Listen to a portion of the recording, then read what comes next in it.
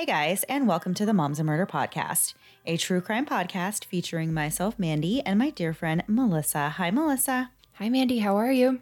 I'm doing pretty good. How are you? Good. Second time trying to record this is a charm. We had a fun delay there for a minute where neither of us really realized that it was a delay until about a minute in. Yeah. That was okay, though. It was all right. We're marching on. It's almost 4th of July weekend. By the time this comes out, of course, 4th of July will be over, and that will be old news. But we're recording it before the 4th of July, and we're kind of getting ready to have our weekend where we celebrate in the best way that we know how, which hopefully involves eating a lot of really good food and it is. So water. Hopefully water is involved in this somehow. Yeah. My little guy's birthday is tomorrow. He's turning 7, which I'm so excited and sad about. But his birthday, he wanted me to make cake pops of the solar system.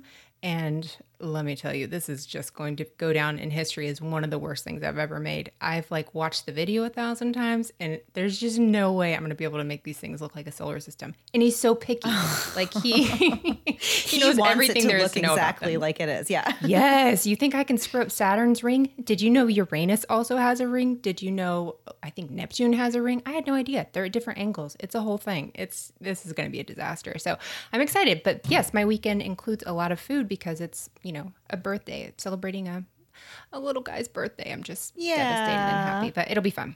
I know. It's really hard to believe that he is going to be 7 already. It feels like he was just a little tiny guy in a baby carrier when I first met you, and that's what it was. So yeah, it's crazy to think that our little guys are that old already. So I know. To be fair, my kids have never been little, but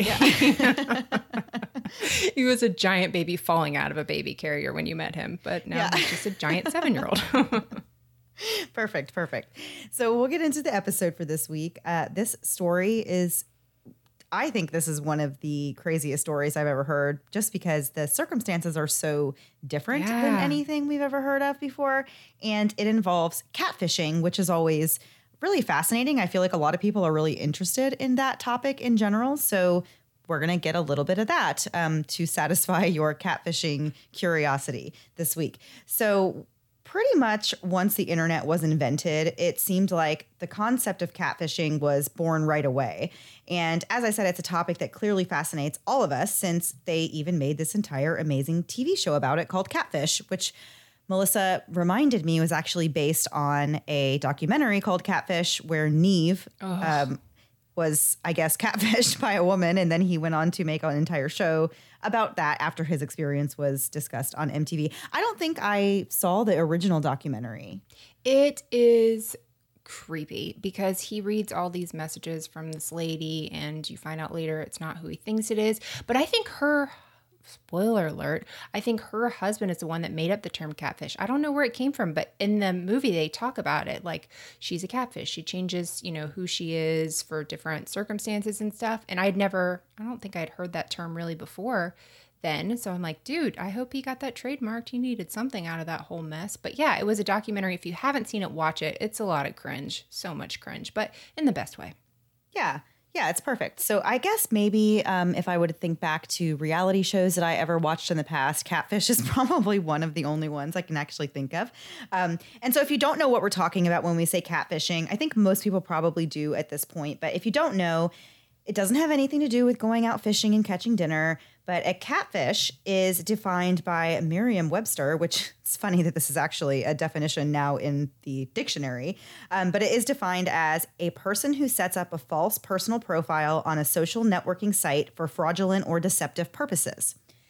So if you have heard of or seen the old MTV show called Catfish, then you know these are usually cases of people that are pretending to be someone else to lure a person into some kind of relationship with them. Sometimes it happens that the person being duped actually falls in love with the catfish, and a whole lot of drama ensues when they find out that the person they thought they were talking to is actually someone completely different, and oftentimes they have stolen photos and information from somebody else to use to pretend that they're that person. So the premise of the MTV reality show was to out the catfishers and to bring closure to those who were desperate to find out if they were even talking to a real person.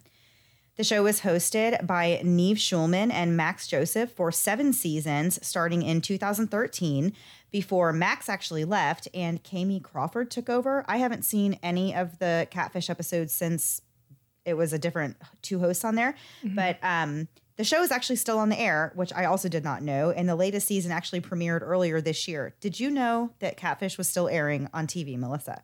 I honestly did not. But the funny thing is, yesterday I was listening to an episode of Jody from Reality TV and Amanda from Amanda Loves to Hate Teen Mom. They have like a side project where they like pick different episodes to watch. Well, they talked about this episode I never saw of Catfish, where a guy thought he was in love with Katy Perry, like really actually thought it was Katy Perry, and they like go to the UK to meet her. It's the craziest thing I've ever heard in my entire life, and I have to watch that entire episode because it's just bonkers from beginning to end, just hearing them recap it. But like I kind of did what you did, and I think I watched a little early on, but then after like 2 or 3 seasons, you're like, well, I know what's going to happen next. Like, you didn't know they were a catfish. They were a catfish. Right. If you would have just done a Google image search, you could have figured this out. But that was a long time ago. Now we know these things, except Yolanda from 90 Day Fiancé. But everyone else seems to know these things, and it seems like it would be much harder to do that now. I'm sure it's possible. Yeah, but it seems more difficult. I agree. Yeah, 2020 is not the time for Catfish because I feel like most people, if you've been on social media at all, it's pretty easy now to spot a fake profile, or at least if you see a profile that gives you kind of some red flags, like you're probably not going to fall in love with that person unless they give you some more clear details that they're actually a real person. So I definitely feel like it was something that happened in the early 2000s and probably not as likely to happen now. Although I guess if the show is still running, people are still falling for it. So that, I guess that tells you all we need to know. Right. So I guess now there's even spin-off shows like Catfish Trolls, where they go around and find these internet trolls that harass people online. And that is something that I definitely feel like I could get behind. That is the kind of reality trash TV that I would be totally interested in, because how many times do we see internet trolls and we're just like, oh my gosh, who is this person? I know. Neve is just a lot for me. He's a lot of personality for me, where I'm just like, okay, let's just get on with the show. Just show me the facts. I don't need you talking in between it. But people probably say the same thing about me. Yeah, no, they probably don't actually. Melissa, you are the fan favorite. No, go ahead. So with the rise of social media and online dating, there has been an increasing opportunity for anyone to pretend to be anything they want. One study actually showed that 1 in 10 online dating profiles are fake.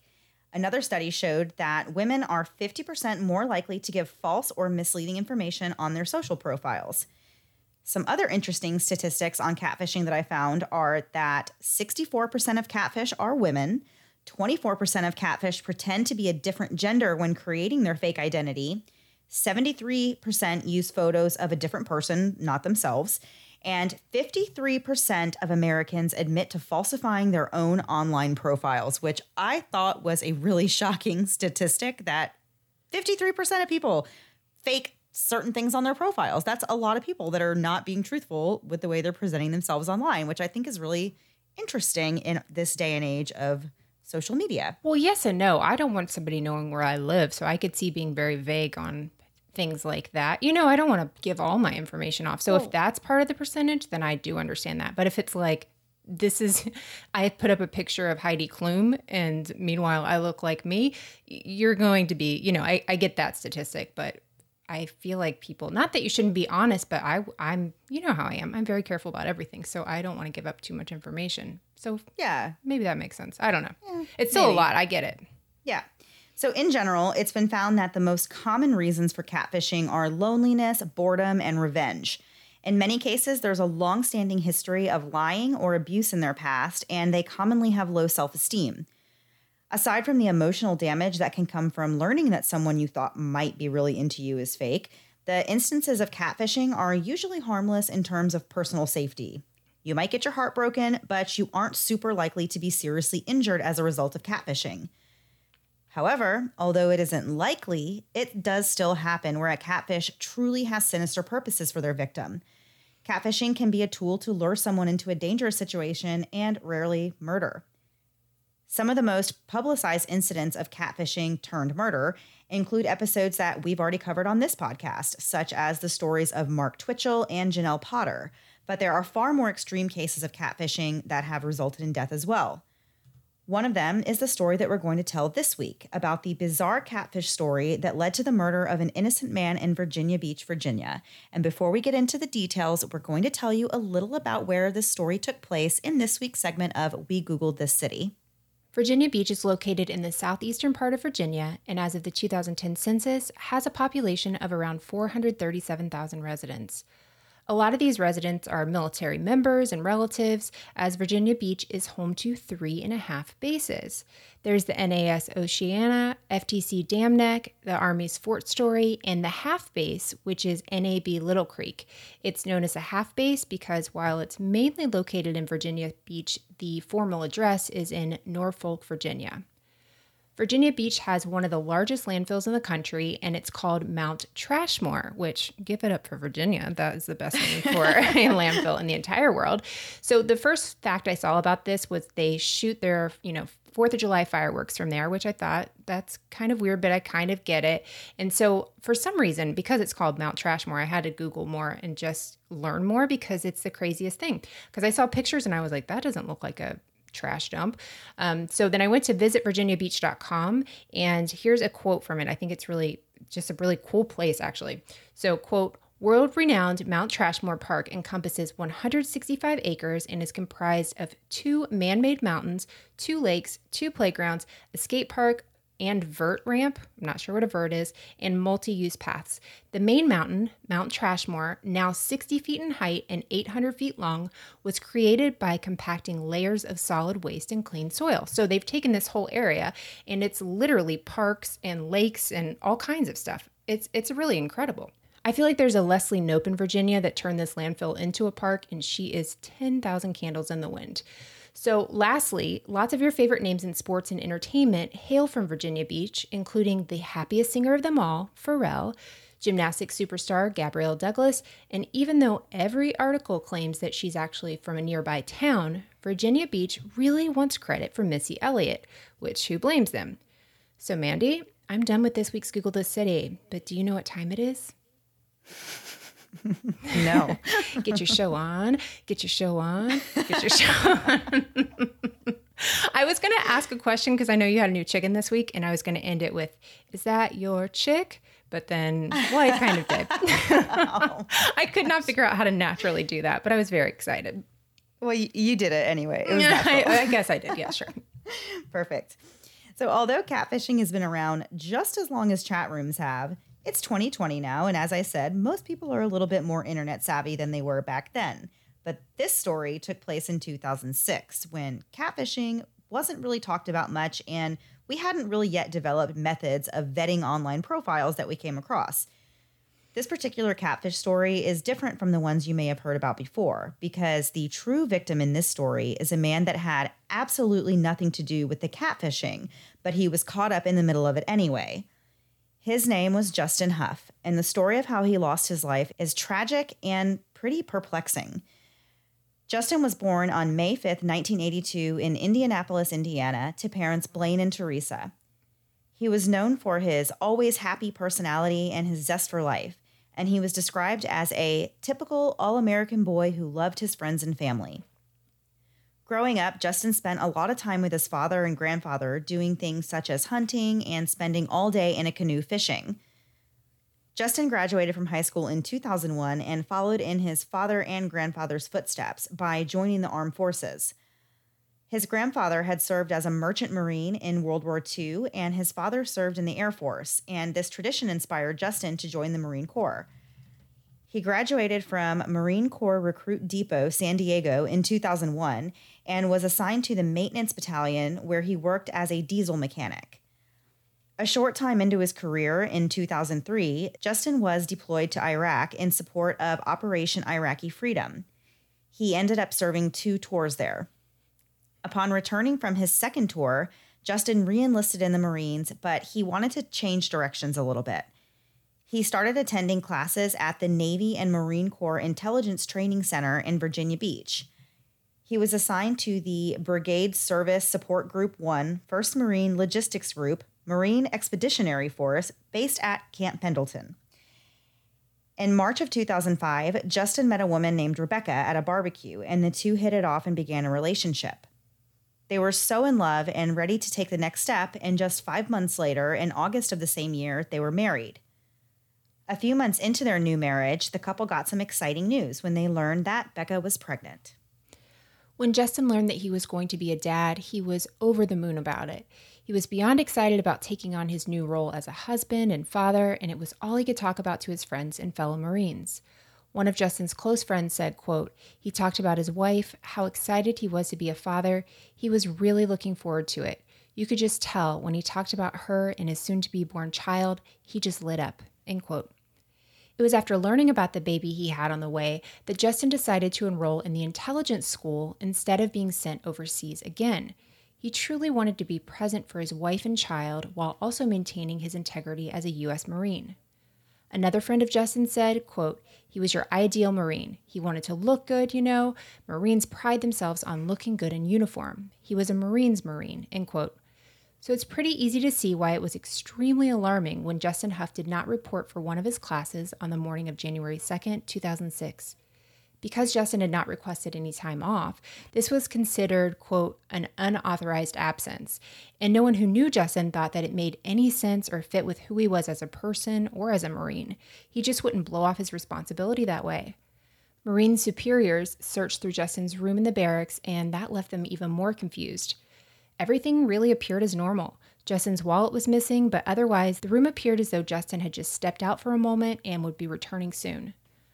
The first lead the police had in this case was directly from another Marine who had spent time with Justin in the days leading up to his disappearance.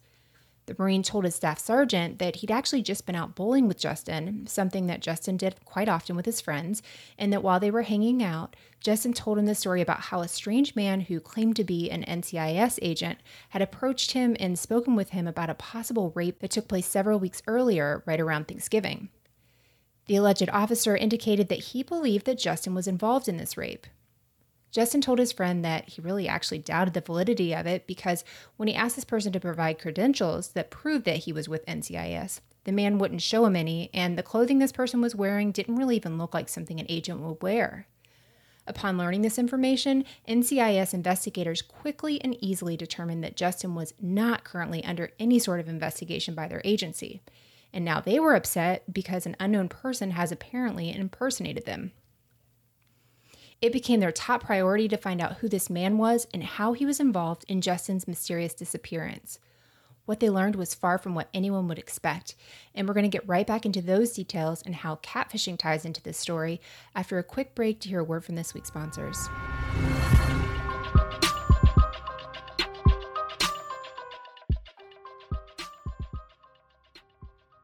We've somehow already made it to July, and although I can barely keep track of what day it is, the second I walk outside, I know it's definitely summer. It's so miserably hot and humid right now, the second I go outside with my kids, I feel totally wiped out. Thankfully, Hydrant is there to help me get back up and running more quickly than ever before, so I don't need that nap my kids were never going to give me anyhow.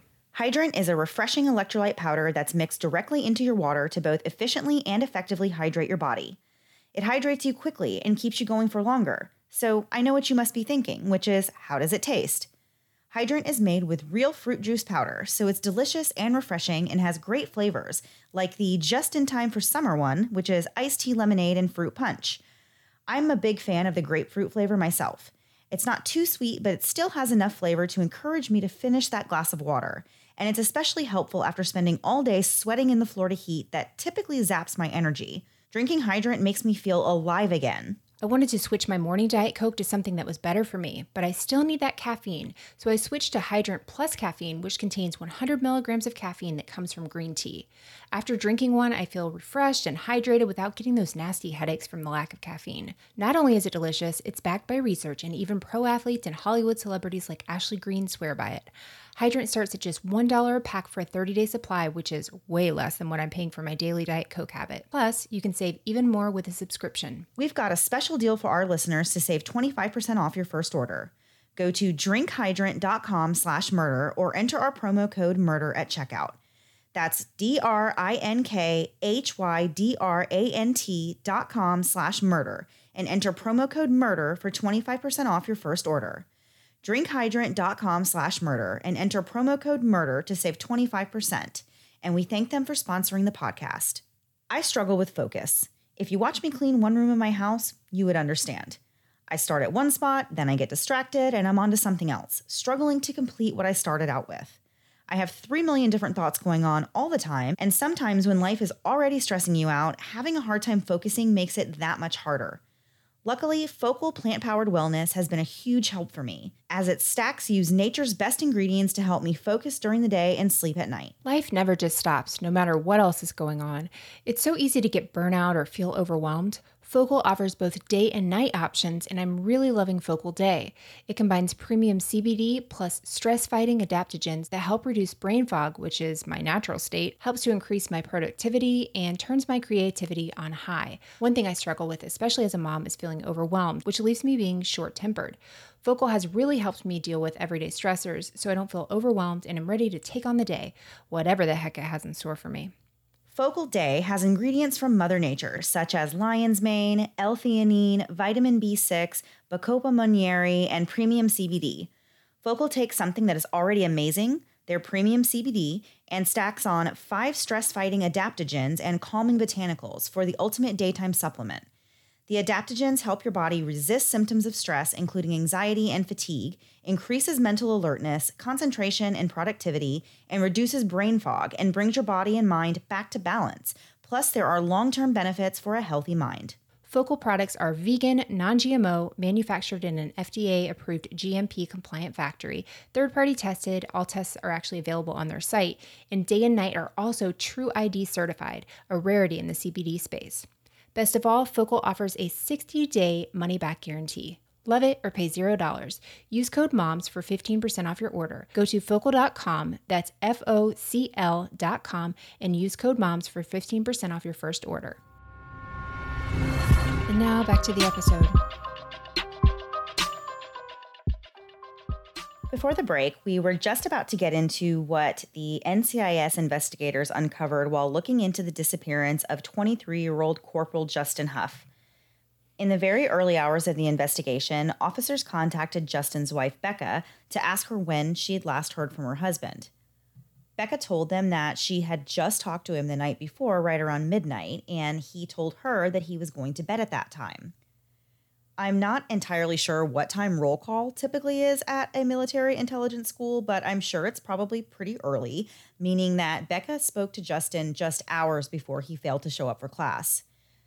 As it would turn out, Justin lived in one of the only 2 barracks buildings to have video surveillance, so they reviewed the tapes to see when Justin was last seen coming or going from his room. What they found was video proof that Justin exited his dorm shortly after his wife spoke to him at midnight. Justin could be seen leaving his room and then leaving the building before going out of sight, and that was the last verified time that Justin was seen. After asking around, investigators learned that just 2 days before Justin went missing, a man was seen at the barracks asking around for him. Private Richard told officers that a man came to the front desk of the barracks and asked if they knew how he could get in touch with Justin.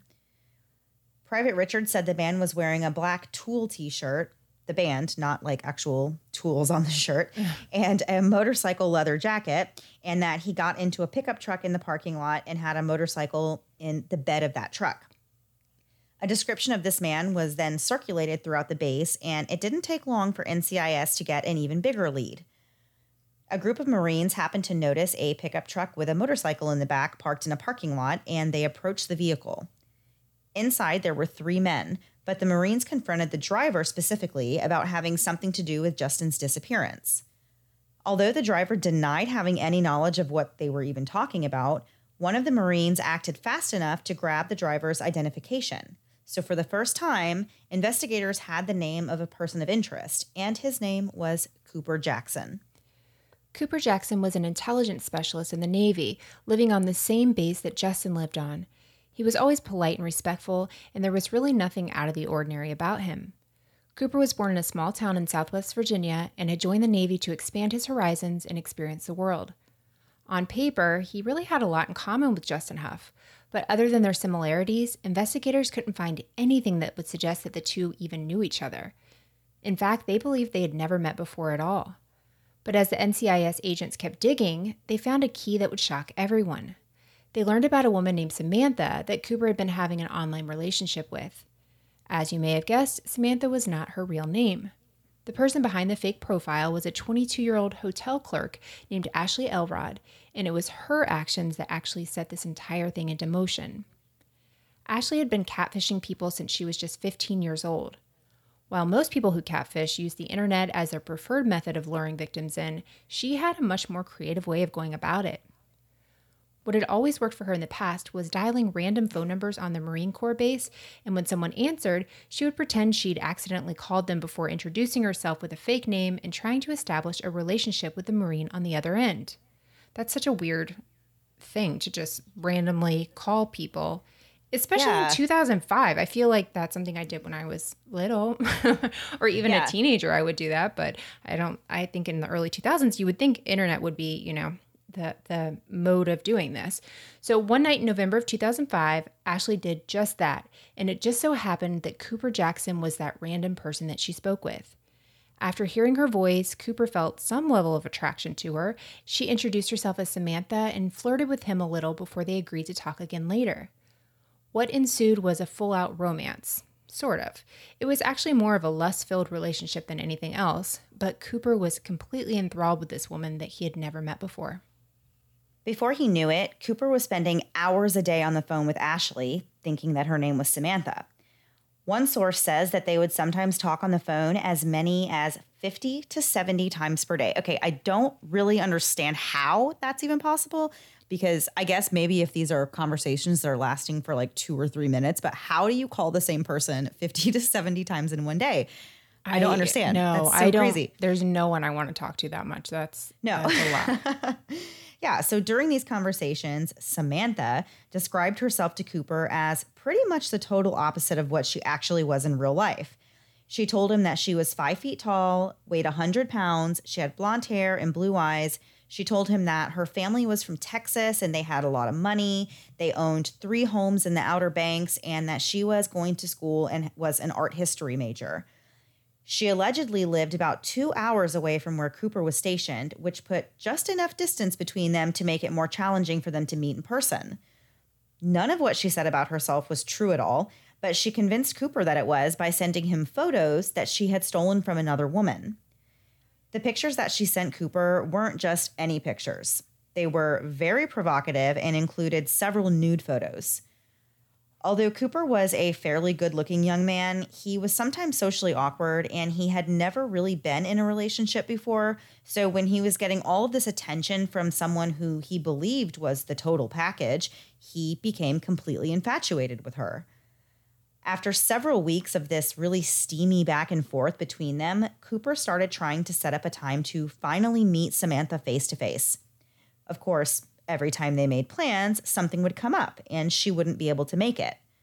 In one example, she claimed that she had been in a car accident and that she was in the hospital. And another time, she agreed to fly in for the Christmas holiday to meet Cooper's family, but when Cooper went to the airport to pick her up, she never showed. And he actually stayed there and waited for 13 hours before he realized that she was not coming. Whoa. That's a long time. And I understand if you are expecting someone on a flight, and sometimes flights do get delayed. So I can understand waiting for a while, but 13 hours, that's half of a day that he stayed there and waited. And that just makes me sad for him in a way that he thought she was coming and he stayed there and stayed there and stayed there. And she just never showed up. That's really messed up. Yeah. So after that happened, Cooper finally started to question whether or not this Samantha person really wanted to be in a relationship with him. By this time, though, Cooper was in love with Samantha, and he wanted her to take it just as seriously as he was. And he was starting to get really frustrated that this person who claimed to want to be with him seems to be just refusing to meet him. Instead of doing what some might do and just blow her off and move on, Cooper actually became obsessed with trying to find her. Since they had been communicating primarily through the phone, Cooper was able to use her cell phone number to look up an address. When he confronted Samantha and said he was going to come to her house, she brushed him off and told him that it actually wasn't her address, but it was one of her friends, and she urged Cooper not to go over and, quote, bother her friends. In reality, though, the address that Cooper had was the address of the fake Samantha, who was actually Ashley Elrod, and she was inside the house at the exact moment that Cooper figured out where it was. Ashley was starting to get really freaked out now, and she was afraid that Cooper was on the verge of finding out the truth about who she was and to find out that she'd been lying to him this whole time. But Cooper decided that he'd finally had enough, and he told Samantha he wanted to break up with her. This seemed like a perfect out for her, so she agreed to the breakup. But she made a fateful mistake by trying too hard to push Cooper away. She ended up telling Cooper that she had gone to a party around Thanksgiving time and that there was a lot of alcohol and sex happening at this party, and that she had slept with someone there, which was later verified to be a true story. The intent behind telling Cooper about this was just to turn him off and reinforce this idea that he did not want to be in a relationship with her, but her plan backfired terribly. When Cooper heard that his so-called girlfriend slept with another guy, he refused to believe that she had done so willingly, and he pretty much decided on his own that she must have been raped, and this made him furious. Cooper proceeded to create an entire false story in his own mind about what happened to Samantha. He insisted that she got drunk and then she was taken advantage of, and then essentially he started interrogating her for more details. At some point, Ashley decided to take her lies even further, and she told Cooper that he was right and that she had been assaulted, and she even added in some more fake details of her own. She said the party was on base and that a bunch of Marines were there.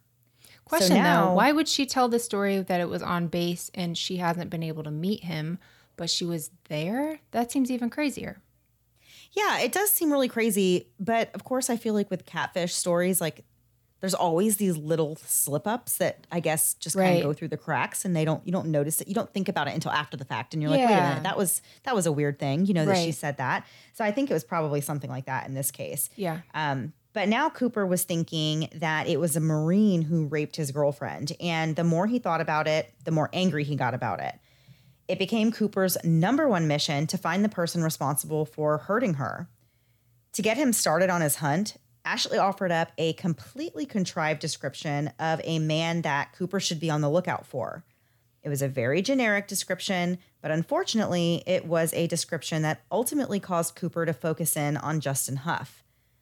This part of the story sounds completely absurd, and that's because it is, but this is exactly how NCIS agents believe it went down.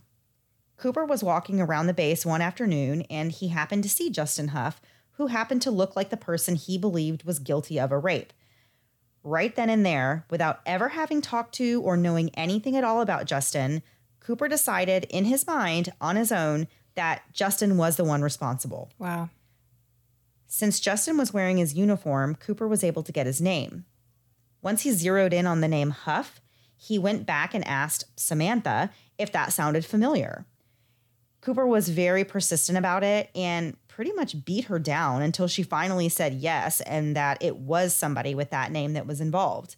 And from there, Cooper began to devise a plan to find Justin again and somehow interrogate him about this alleged rape. The way he decided to do that was to impersonate an NCIS agent. And we're going to get right back into what happened next after one last break for a word from this week's sponsors.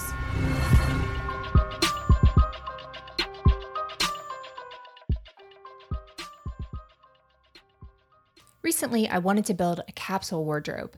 Like those Pinterest boards of people that have their lives together and they have certain pieces that can match lots of other pieces and so on until everyone thinks you have your life together. Like a real grown-up. I wasn't sure where to start, but I saw an ad for Stitch Fix and decided to give it a try.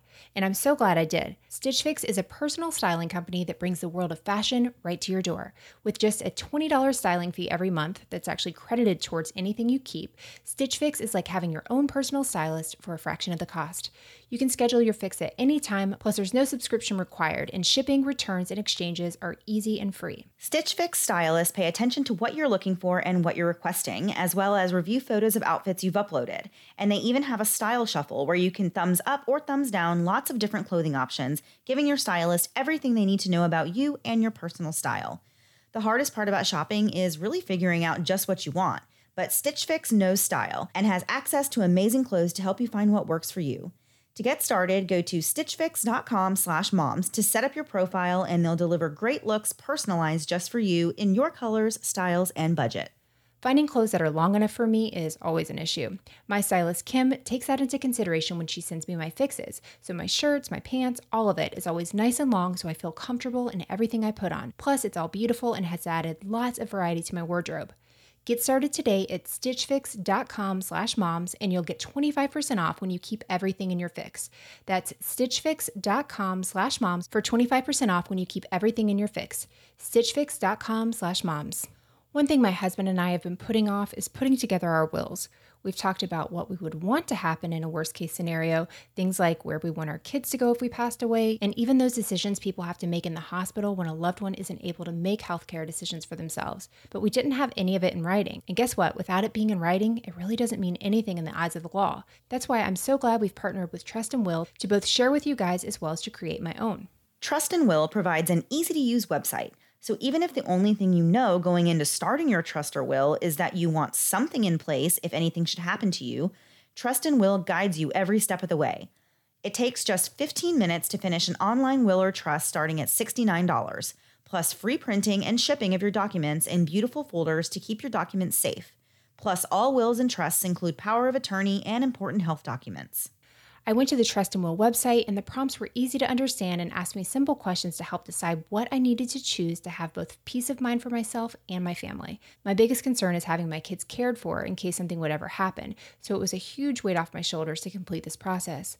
I also appreciated that since my husband and I have different wishes in certain healthcare situations for ourselves, we were able to specify what we'd want and no one ever has to guess on our behalf. Visit trustandwill.com/momsmurder to automatically receive 10% off your purchase of a trust or will-based estate plan.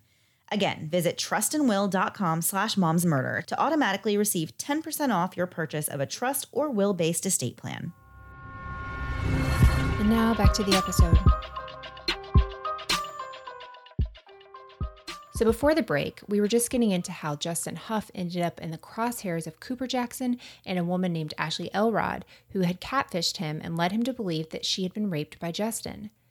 Cooper figured the best way to lure Justin into a conversation with him was by impersonating an NCIS agent.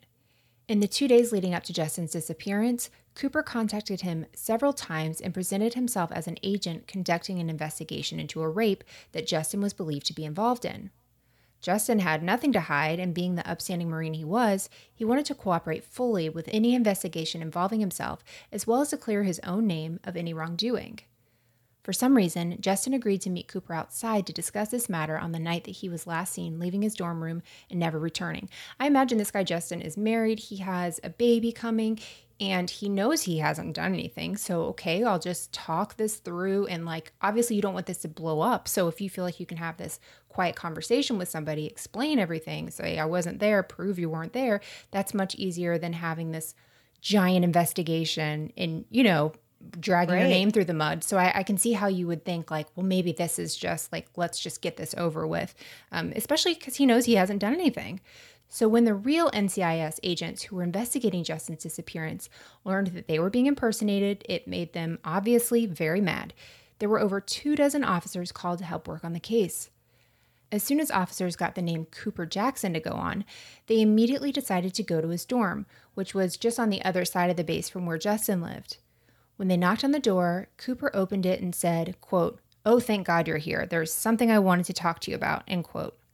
This, of course, intrigued the agents, but when they asked him if he knew who Justin Huff was, Cooper said no.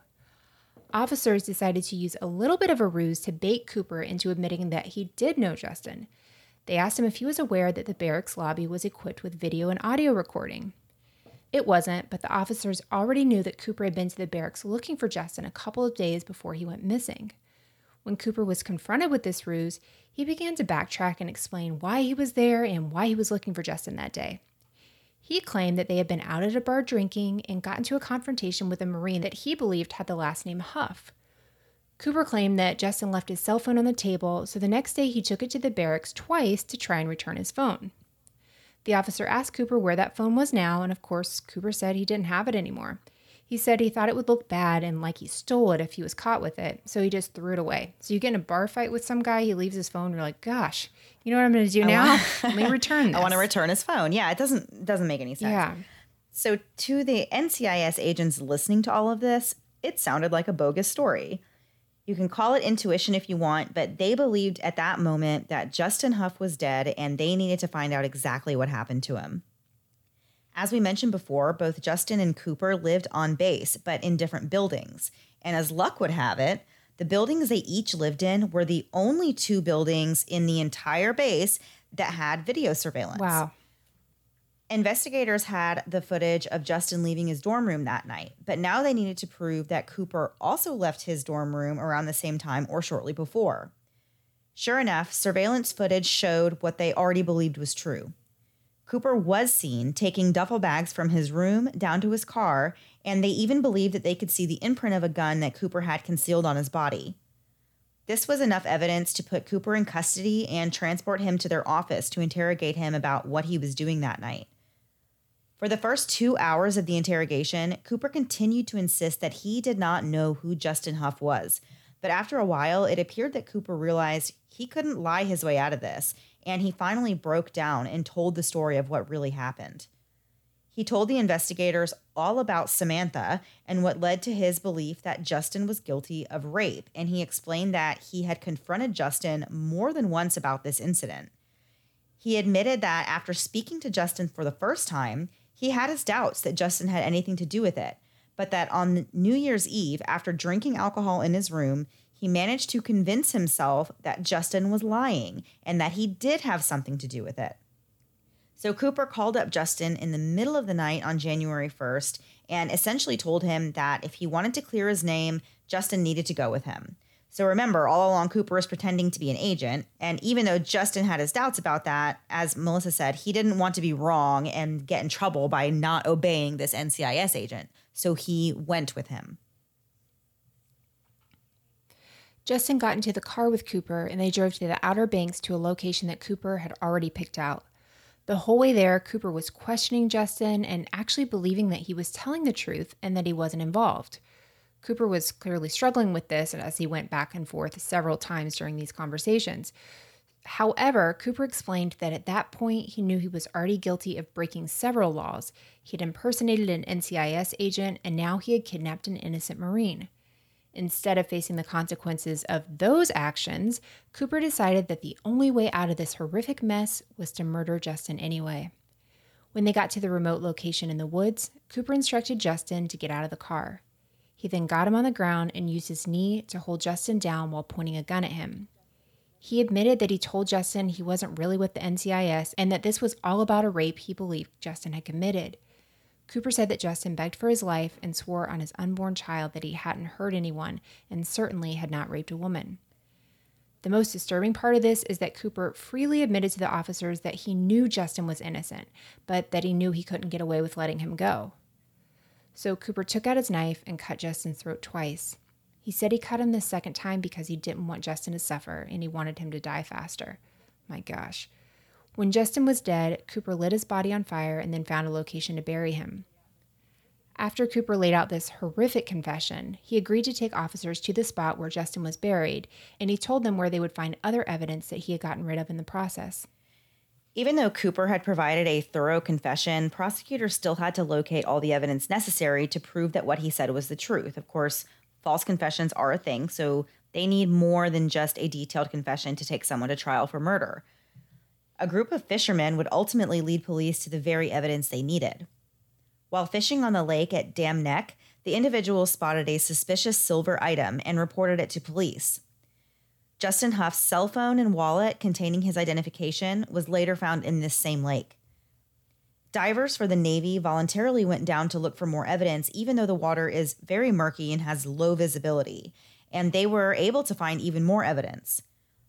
They found handcuffs, a shovel, and the knife used to kill Justin. Considering all the factors and having the evidence to prove it all, the Navy was seeking the death penalty for Cooper Jackson, which is really interesting because that is something that had not been done for years. Cooper pled guilty to the murder, and his defense team worked hard to spare him the death penalty and get a life sentence instead. based on the extremely odd circumstances that led to this murder and the fact that Cooper had never been in any legal trouble or any trouble with the Navy. Since Cooper pleaded guilty, all that was left was to decide his fate. The sentencing hearing lasted for 3 days, and prosecutors called on Ashley Elrod to testify as a key witness. Up to that point, Cooper had never seen the real woman behind the Samantha alias. He was visibly stunned when she walked into the courtroom to deliver her testimony. Ashley cried throughout most of what she told the court. She explained how she had been catfishing for years, and it was her way of connecting romantically with men who may have not given her the time of day in real life. She explained that she suffered from a very low self-esteem and that it felt good having the attention of these Marines and sailors. Ashley tearfully admitted that she had lied about being raped, and it was clear from her testimony that she was very remorseful for what she had just done to set this whole thing in motion. Also during the hearing, Cooper addressed Justin's family directly and apologized for what he had done. He told the court that he now realized that there were numerous red flags and signs along the way that he was being deceived, but he refused to believe it. In the end, they ended up sentencing him to life without parole.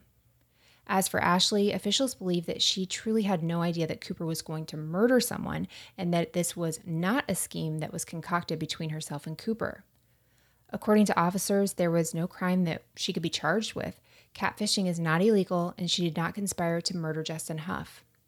Several people disagree and believe that she had some level of culpability here, and that Justin Huff would still be alive if it weren't for Ashley's actions. However, she was never charged with a crime and did not spend any time in jail. She has since stated that she's in counseling and that this situation has ruined her life, and she doesn't wish to be part of any media coverage or interviews about it. NCIS agents said they felt she was truly remorseful, and she never dreamed that her actions would have led to the murder of an innocent man. Wow. Yeah, so this story to me has some parallels of the Tall Hot Blonde documentary.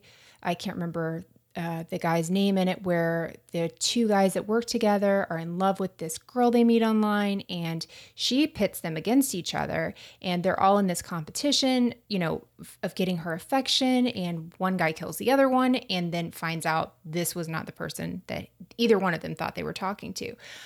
But in this case, she, NCIS doesn't think she had anything to do with, any of the murder, but she was trying to get out of this. And obviously, had she never met him, these things wouldn't have happened, but there wasn't anything they could charge her with.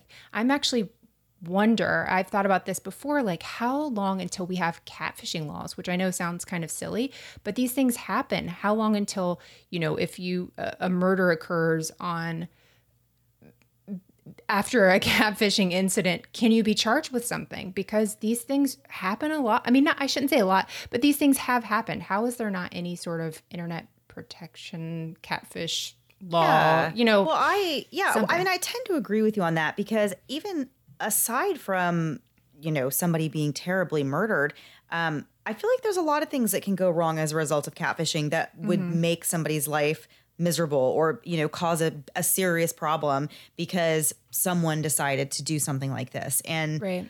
I am kind of surprised that there aren't any laws that make it some kind of a crime, even if it's not, it doesn't have to be a felony or anything crazy, but I am surprised that there's no repercussions for people who do this kind of thing and then potentially ruin somebody's life. Like you said, like in most cases, I feel like it's just a case of you're upset, you're mad, maybe you're heartbroken, but there are cases where a catfish will actually turn someone's life upside down and ruin it. Or in, the worst cases, somebody will get murdered. And I feel like I'm a little bit on the fence with whether or not I think this woman in this story should be held accountable.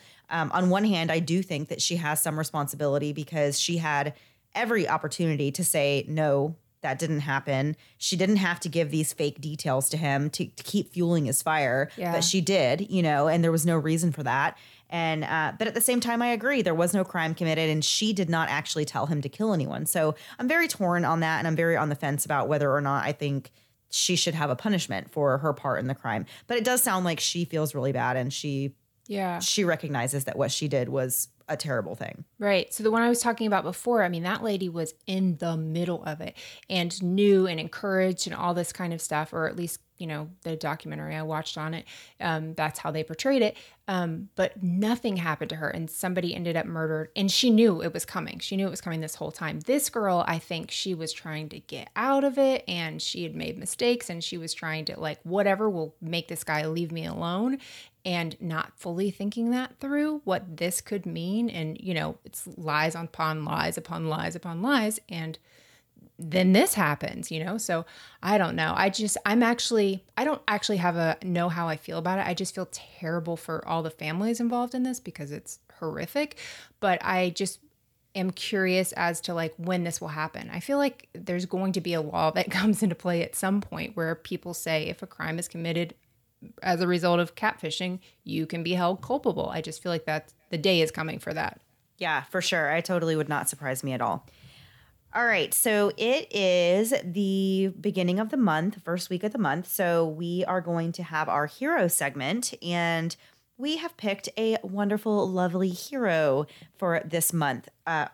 Yes, this month. Sorry. I was going to say week, and then I don't know. I keep messing it up because when we do Patreon episodes, I don't remember to say month and not week. And now I'm confused because we just recorded that.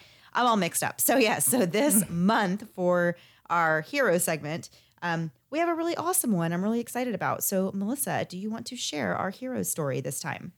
Absolutely. So this is from Nicole F. She said, "Hi, ladies. I've loved every minute of talking chickens, Diet Coke, and murder." Okay, I kept that in there.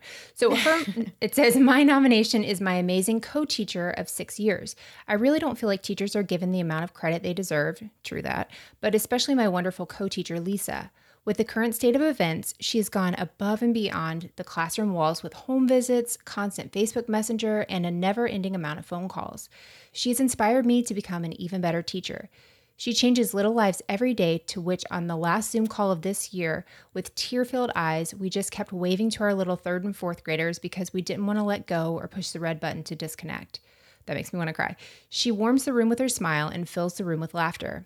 There is not one single event that sticks out because my entire 6 years of working with her has been life-changing to not just be a better human, but a better teacher and mother like her.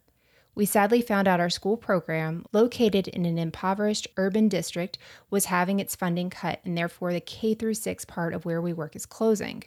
I'm so happy to know that what she taught can never be forgotten, but even more, I have gained one of my closest friends. Cheers to all the amazing teachers, because sometimes you just need to hear, you are crushing it."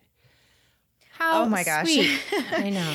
Yes, I know. And I think we all have a soft spot for our teachers right now, especially given that everybody has had their kids home and we've all kind of had a little taste of homeschooling. I feel like maybe not now because it's summertime, but at the very end of the last school year, I feel like we all kind of gained a new appreciation for teachers. So yeah. I really love this hero for this month. I absolutely agree that teachers need to be recognized, and I love this hero. I'm so glad that we picked this one this month. Yeah, this is awesome. And Nicole, you're a hero too. That's what a great team these two had, you know, to teach these little kids. And I can like picture my head, even though I have no idea what Nicole and Lisa look like, I can just picture two, you know, people just waving at these kids and not wanting to hang up on the last Zoom call. Like that just touches my heart so much. So thank you so much for sharing that. That was incredible. If you have a hero that you want to nominate, you can email us at lastthingbefore-we-go@gmail.com and just put hero in the subject line so we make sure when we're scrolling through, we find it. Perfect. All right, guys. Well, that was the episode for this week. We will be back next week at the same time, same place, new story. Have a great week. Bye. Thanks so much for listening to the Moms and Murder podcast. Make sure to check back with us next week for a new episode. You can also find us at momsandmurder.com, where you can connect with us via social media. Please make sure you subscribe and give us 5 stars, because giving us 4 stars would be a crime. Thanks so much.